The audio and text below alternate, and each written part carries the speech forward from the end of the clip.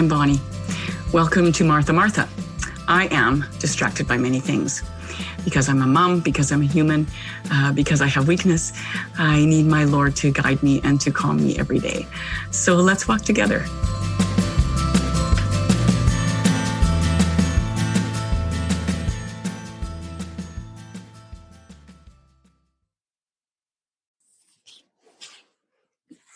Good morning.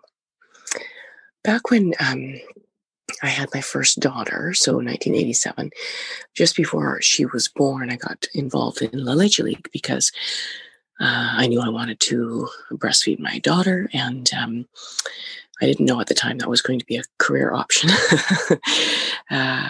But one of the things that really attracted me to La Leche League was their motto, which really struck me. And their motto was people before things. And at the time I thought, okay, yeah, the world seems to have it sort of upside down, right? People don't seem to matter, particularly babies don't seem to matter as much as stuff. And I wanted to set about in my own little world to change that.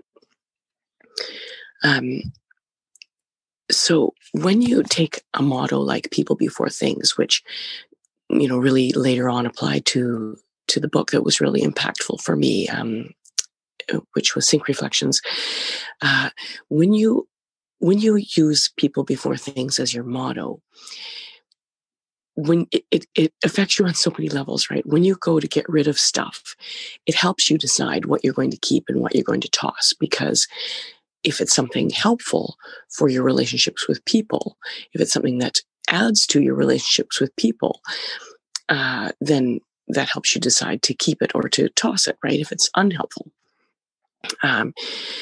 It also puts what you're trying to accomplish in perspective, okay?